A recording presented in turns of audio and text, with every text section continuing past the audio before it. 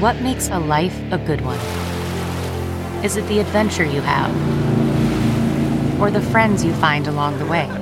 Maybe it's pursuing your passion while striving to protect, defend, and save what you believe in every single day. So, what makes a life a good one? In the Coast Guard, we think it's all of the above and more, but you'll have to find out for yourself. Visit gocoastguard.com to learn more. It's Ask Dr. Phil. Do you feel as if you're not meeting your true potential in life?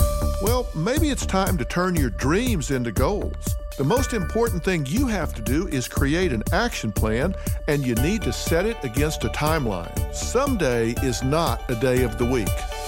You need to decide what it is you want, make sure there's some way to measure it, and put it against a timeline so you can tell if you're making progress.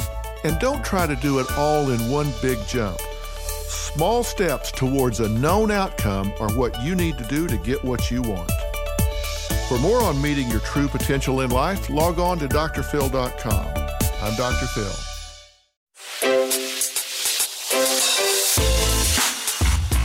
Hi, this is Jill Schlesinger, CBS News business analyst, certified financial planner, and host of the Money Watch podcast. This is the show where your money is not scary and it's not boring. It is a show that's all about you.